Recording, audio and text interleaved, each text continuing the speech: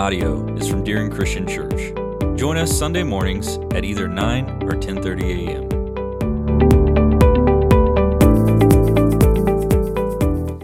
Every now and then, an event comes along in life that you have to keep quiet. I've kept this quiet to this point. I apologize for it. I knew that if I talked about it ahead of time, I would probably get into some trouble. And even as I speak about it now, there's going to be a select few of you out there who are going to be very displeased that you weren't a part of this. Okay? I'm sorry. There's sometimes you just don't have a choice. Or I should say, your choices are very limited. Sorry, you just didn't make the cut. Okay? And what it amounts to is this. It's been a while back. Not going to put a time frame on it because, again, there might be those of you frustrated with me by this, so we'll just leave that up in the air.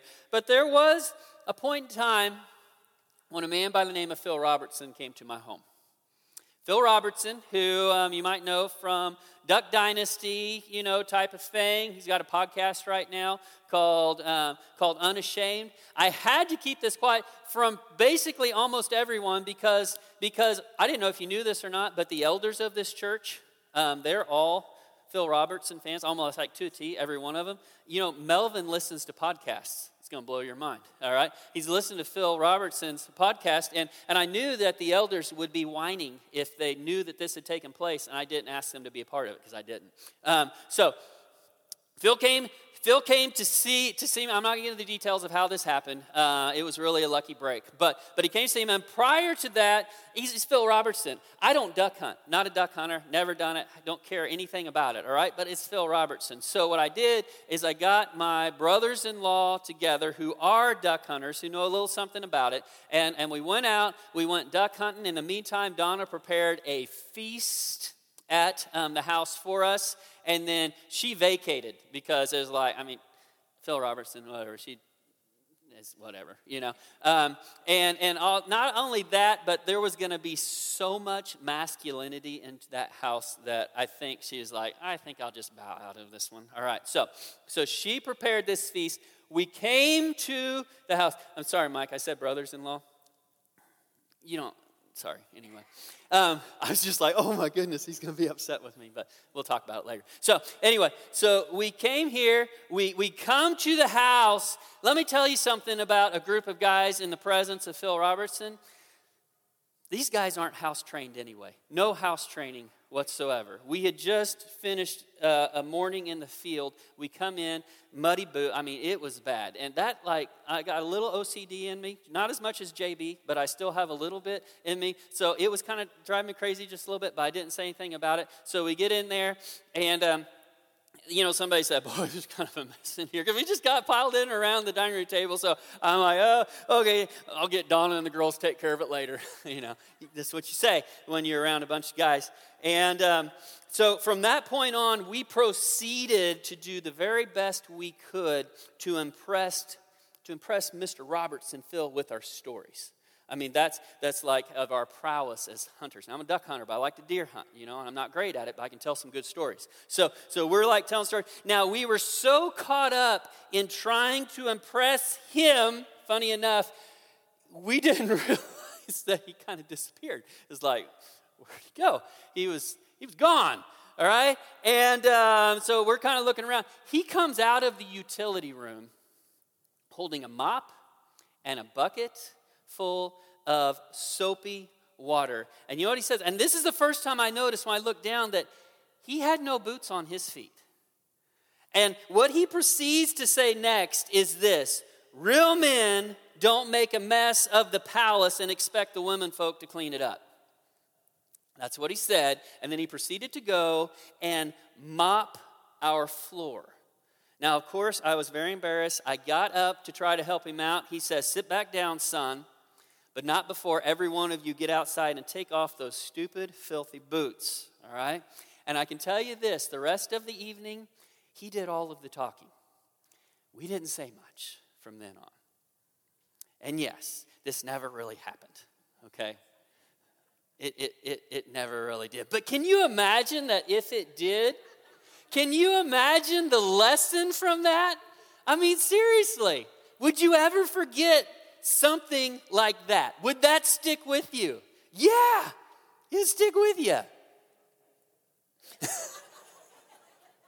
He doesn't believe me.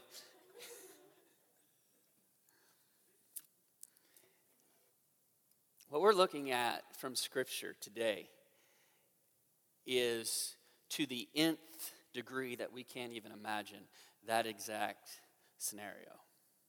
This kind of sets it up for us just a little bit. It's the Passover. There's something we have to understand about the Passover. We don't have the Jewish mindset. When we think of Passover, we think of it in terms of Jesus fulfilling it. It's something in the past. It's something over and done with. But that was not the day and the time. And even amongst Orthodox Jews to this day, that it is not something of the past. But the Passover was an incredible time for people of that culture. It was a time of celebration. It was a time of remembrance. Their calendar, for the most part, focused and centralized on that yearly event. And it was not just a meal. That meal just started an entire event that would take place over a couple of days. So this is what is happening. And when we look to Luke, now you don't have to turn there, but when we look to Luke chapter 22, we find Jesus saying these words to his disciples. He had a couple of his disciples go and prepare a place for the Passover. Because he's Jesus, it was already kind of prepared. He said, you go to this person, they will tell you it's okay, and you get everything ready. So everything was ready. They were in what we call the upper room. And Jesus, as the meal is beginning to take place, as they're getting started, he turns to his disciples and he says these words, I have earnestly desired to eat this Passover with you before I suffer. Now understand something. These are not all of Jesus' followers. These are his closest followers. There's 12 men here. The men who had spent ballpark 3 years with him now.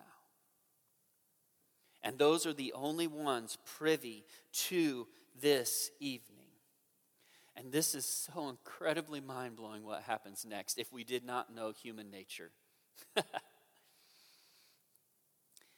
Probably sparked by the seating arrangement on some levels, because you know that whoever took on the job of preparing the place might have had something to do with this. We don't know exactly, but you know, when you're seated at a table as someone as important as Jesus is hosting the event, in this culture, you had places of importance around the table. To the right, to the left, to the right, to the left. And your level of importance would speak to where you sat around the table. And I'm guessing probably they weren't taking the advice of Jesus himself, who said, not many days before this, if you go to a feast, take the least seat of importance, so that the host, the king as it might be, would say, what are you sitting down there for? Why don't you move up? That's pretty cool to have that happen in front of a bunch of people. He said, now the opposite of this is if you take the higher seat and you're not supposed to sit there, the king's going to say, what are you sitting there for? Get up and move. Somebody more important to you needs to sit there. Well, the disciples didn't take any of this advice whatsoever, and they are arguing about who is the greatest amongst them.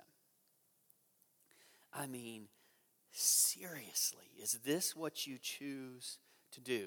Now, Jesus sees what is taking place, because I promise you're not doing this loudly. This is an undercurrent taking place. He overhears and he tells them, now I'm paraphrasing here just a little bit what it says in Luke 22. He says, be different. He said the world, all that matters is getting to the top. It doesn't matter how many people you step on to get to the top. Guys, it's been 2,000 years since Jesus walked in this earth as a human being. But that hasn't changed. Getting to the top, what matters, you got to step on people to do it, so be it. Jesus said, not so with you. Not so with you. Be different. Now, a couple of weeks ago, we looked at an event in Jesus' life. Now, what we were discussing was this. We were discussing Jesus' one-of-a-kind blend of humanity and divinity. He was man and he was God. And he was and is both at the same time. okay? And as we looked at that, we were talking about an event that did not take away from his divinity, his place of being a servant. And that is the event we are going to look at right now. And I promise you, when this event is taking place, his disciples are looking around when it first gets started and say, what is going on here? This does not make sense. You see, Jesus was an incredible storyteller.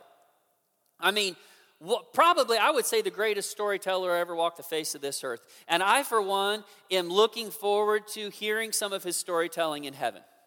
I mean, can you imagine being in the presence of Jesus and listening to him tell a story? I mean, wouldn't that be amazing? And I hope that will take place in heaven. But even Jesus, as great of a storyteller that he was and is, even for him, sometimes he knew that the teaching was better done by action than words. And what happens next in the upper room definitely had the disciples guessing. So let's take a look at it. Again, it's John chapter 13, beginning with the very first verse. This is what it says. Now, before the feast of the Passover, Jesus, knowing that his hour had come, that he would depart out of this world to the Father, having loved his own who were in the world, he loved them to the end. During supper, the devil having already put into the heart of Judas Iscariot, the son of Simon, to betray him. Jesus, knowing that the Father had given all things into his hands, and that he had come forth from God and was going back to God, he got up from supper and laid aside his garments, and taking a towel, he girded himself. There's a couple things from this that really catch my attention. A couple of things. The very first one is Judas. I mean, think about it. Judas is still there. There's 13 men, Jesus and 12 of his followers. Judas is still there. Jesus already knows what's going on in Judas's mind. Jesus knows the arrangement that had already been made. He knew all of that, and Judas knew it too, and Judas was still there. So that's the first thing. A little bit more about Judas later. The second thing that comes off the page at me, and I've taught about this numerous times, but somehow this escaped my attention, and it took some reading this week to kind of bring it home to me, all right? So, and this is the second thing. Jesus, before he took the towel and girded himself, it says that he removed his outer garments. Now, when we look at the context of those words, what happened to him on the cross, what happened to him in his suffering before he went to the cross, as well as a couple periods in his life, we will see that by taking his garments, it's not just taking his coat off, all right? He took off his tunic and he took off his other garments, which left him basically in just the most basic of covering. We would probably call it like his underwear, all right? And then he wrapped a towel around himself. And the point that makes is this. When you're in a setting like this, to do this was something that no host, no dignitary would ever do. Someone who would strip their garments in that way, that was the place of not just a slave, but the lowest of slaves. So that is the place in which Jesus puts himself. He wraps a towel around himself, and I promise you the apostles are thinking, what the heck? What is he doing? They have no idea. Do you know how difficult it is to reduce a group of people to absolute silence? We got any teachers in here? We got a few teachers. Let's say the number of students in front of you is past the double-digit mark, okay? And it is the last hour before Christmas break. How do you keep them quiet besides putting The Grinch Who Stole Christmas on the TV behind you, all right? I mean, seriously. We've got a group of guys here. One of them is Peter. A little bit more about him in a second. The guy never shuts up, okay? But what Jesus was going to do next reduced this group of men to silence. I mean, it wasn't just hearing a pin drop. I mean, I promise you could hear a feather drop in that room. So let's dig into it a little bit. Verse 5 says, Then he poured into the basin, water into the basin, and began to wash the disciples' feet and to wipe them with the towel with which he is girded.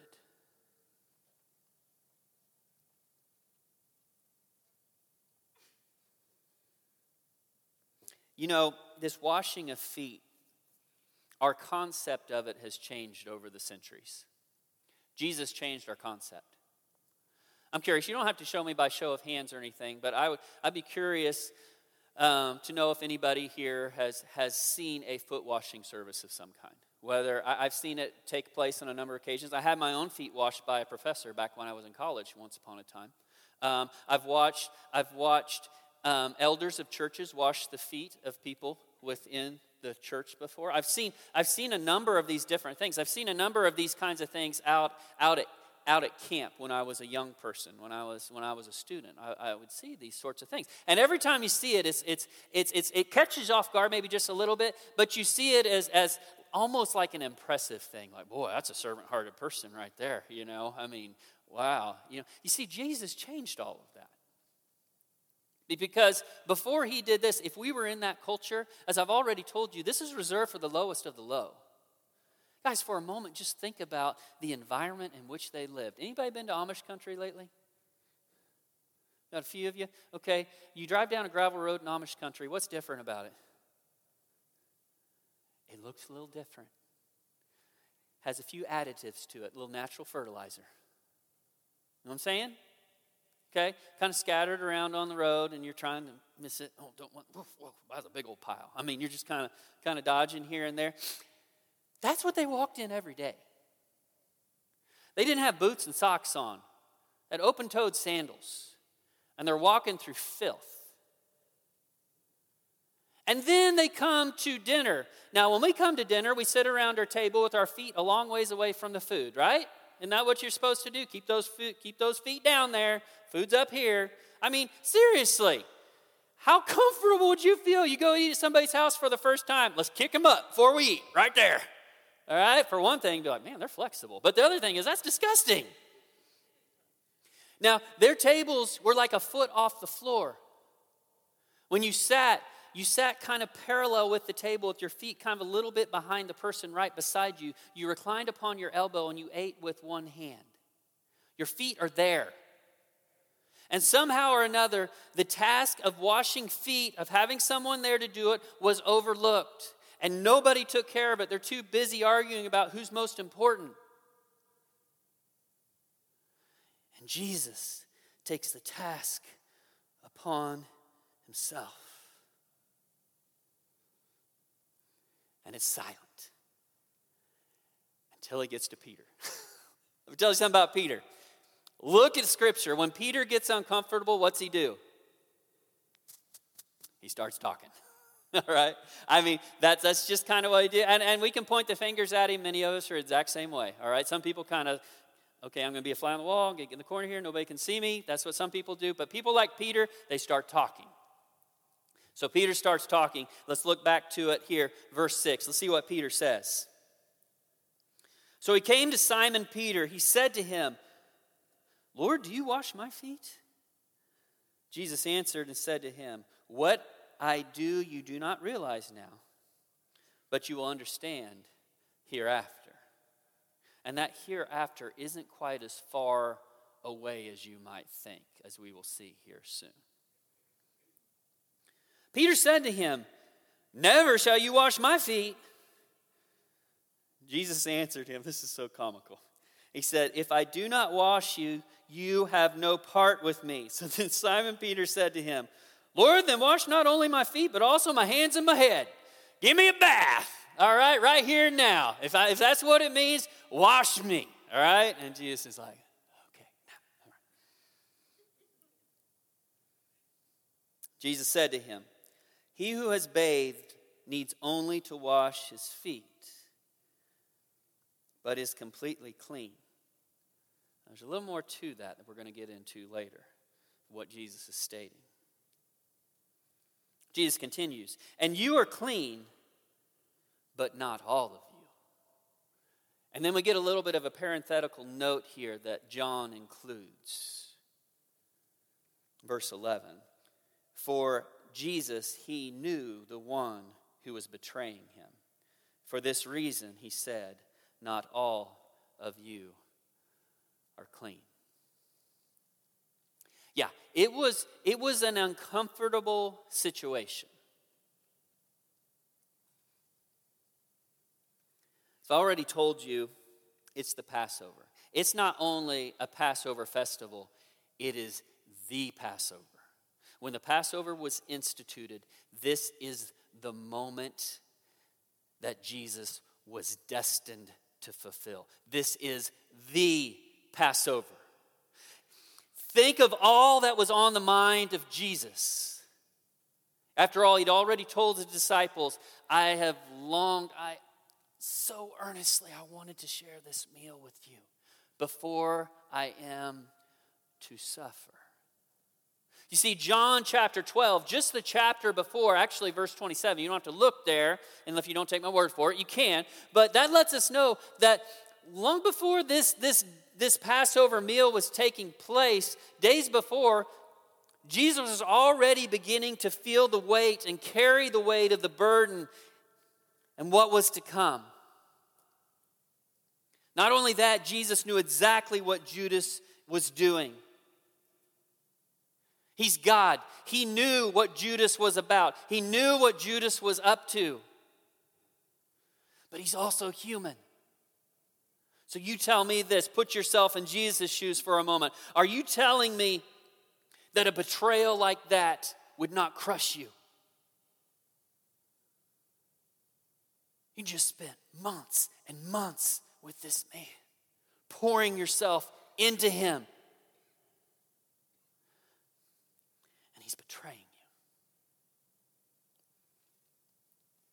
On top of all of that, his closest friends, his students, haven't learned anything seemingly yet. They're still arguing about stupid stuff, foolishness that is fueled by pride.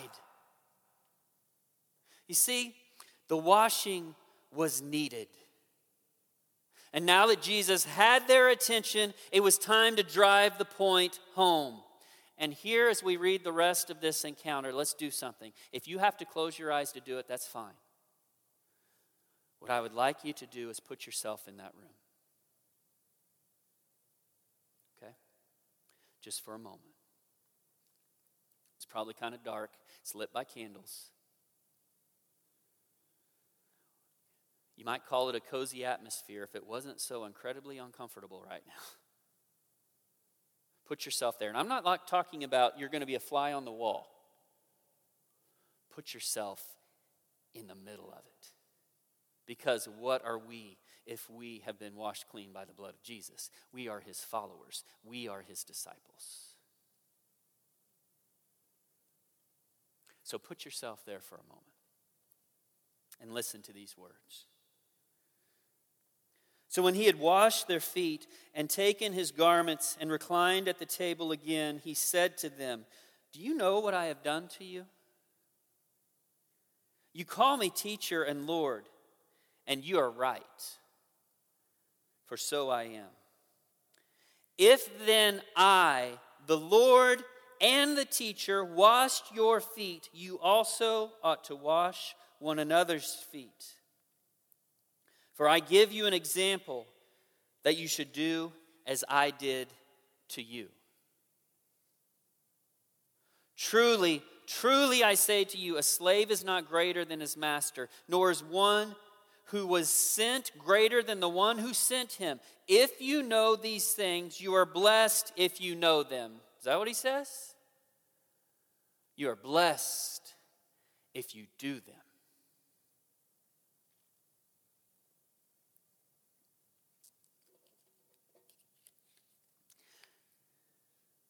Know what you're thinking. Preacher, I wasn't there.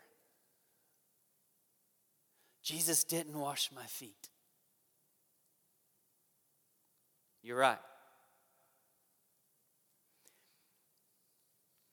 But in the events that would follow, the next day,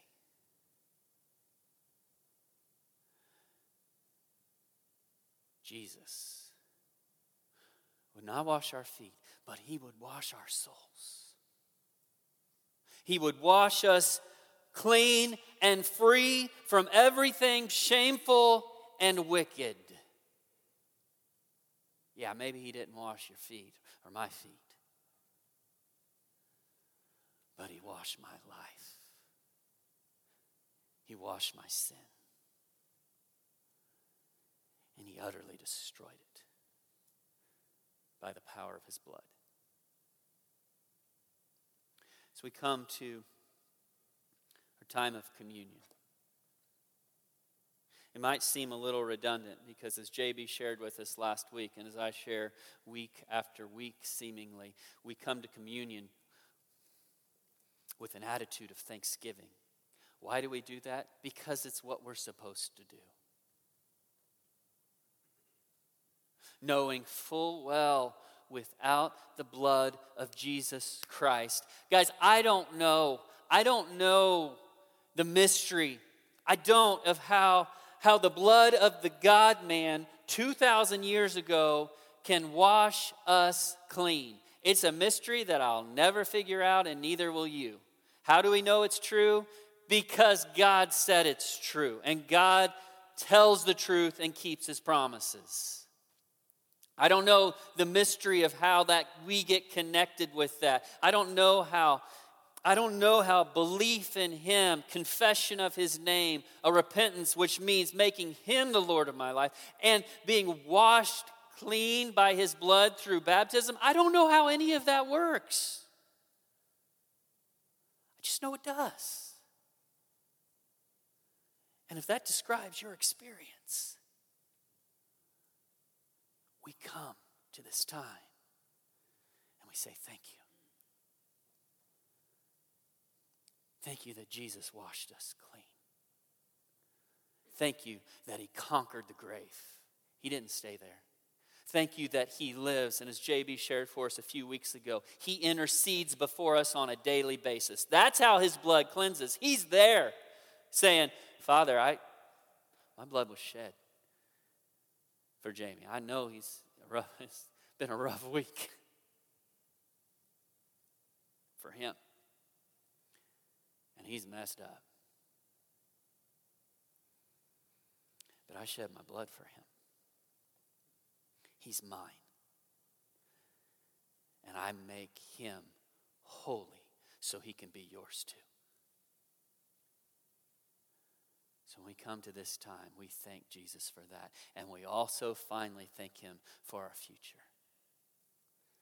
That we'll be in the presence of Jesus forever. And he's got some stories to tell. I can't wait.